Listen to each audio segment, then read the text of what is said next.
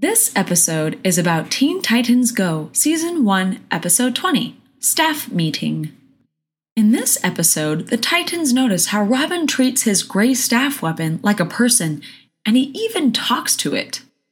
"Hey, Staffy, want to go to the new burger place? There's some new burgers there that we can try."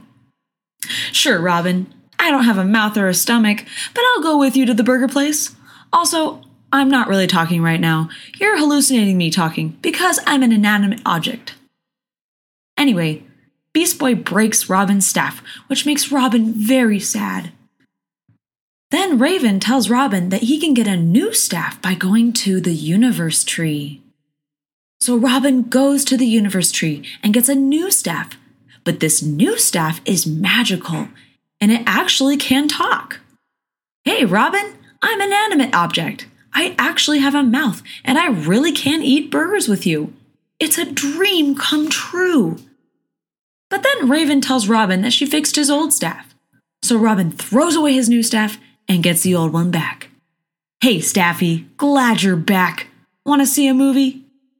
"Dude, I still can't talk to you. You're hallucinating."